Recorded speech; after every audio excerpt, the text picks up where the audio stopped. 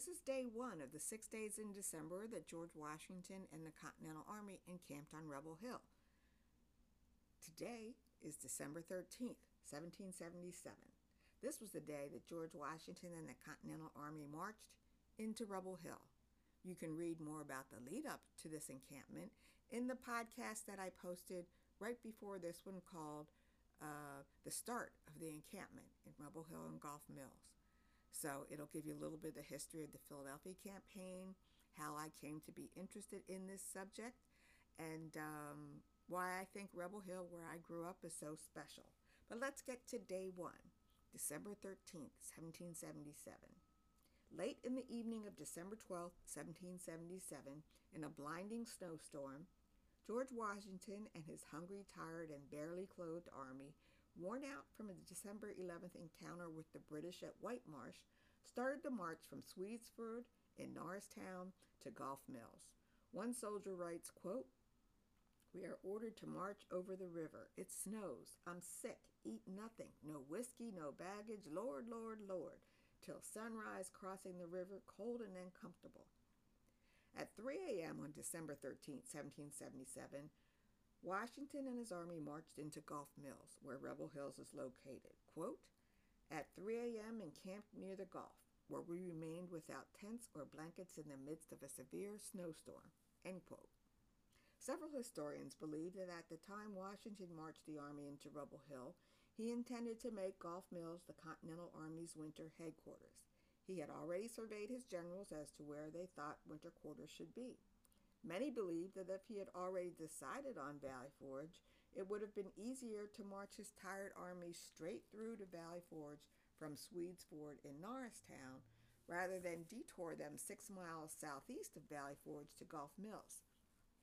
Some of the letters from members of the army support that.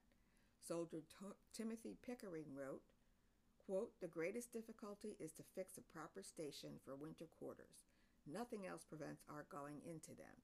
It is a point not absolutely determined." End quote. Because of their elevation, Rebel Hill and the hills of Gulf Mills provided an advantageous view for miles around. The army could have easily seen the British advancing from Philadelphia to the east, where the British Army had established its winter headquarters. Also, Rebel Hill gave the army great access to the Schuylkill River, particularly the nearby river crossing points of Matson's Ford and Swedes Ford. Finally, Rebel Hill was friendly territory. It got its name because the people who lived there were definitely rebels and patriots supporting the Continental Army. In any event, Washington had to get his army, which had no tents to shield them from the elements, settled. In the next portion of this episode, I will read you General Washington's general orders from December 13, 1777, his first general orders from his headquarters at the Gulf.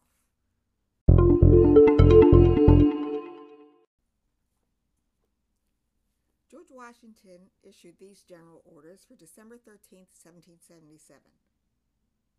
The orders begin. Headquarters at the Gulf. Parole Carlisle, countersigns Pottsgrove, White Marsh.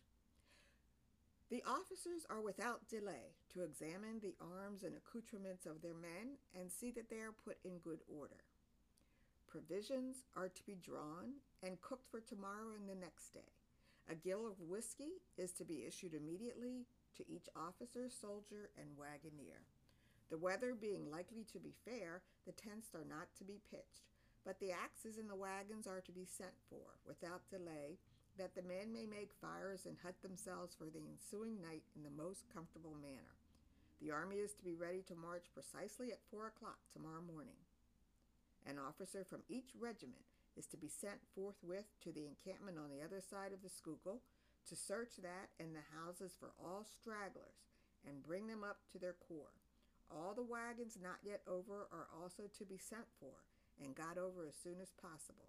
Mr. Archibald Reed is appointed paymaster to the 8th Pennsylvania Regiment and is to be respected as such. So, that was day one of the 6 days in December. You can also read more about the 6 days in December if you Google 6 days in December on Amazon.com, and you'll come up with my mini ebook about the 6 days in December. And as well, you can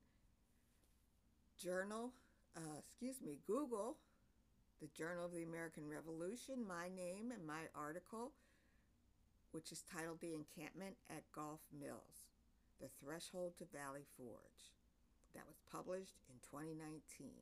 So that'll give you a lot more information and a preview to these 6 days in December. I'll also put the links to these documents in the podcast or in the blog that accompanies it. So anyway, that was day 1 of the 6 days in December. Join us here tomorrow for day 2. Thank you.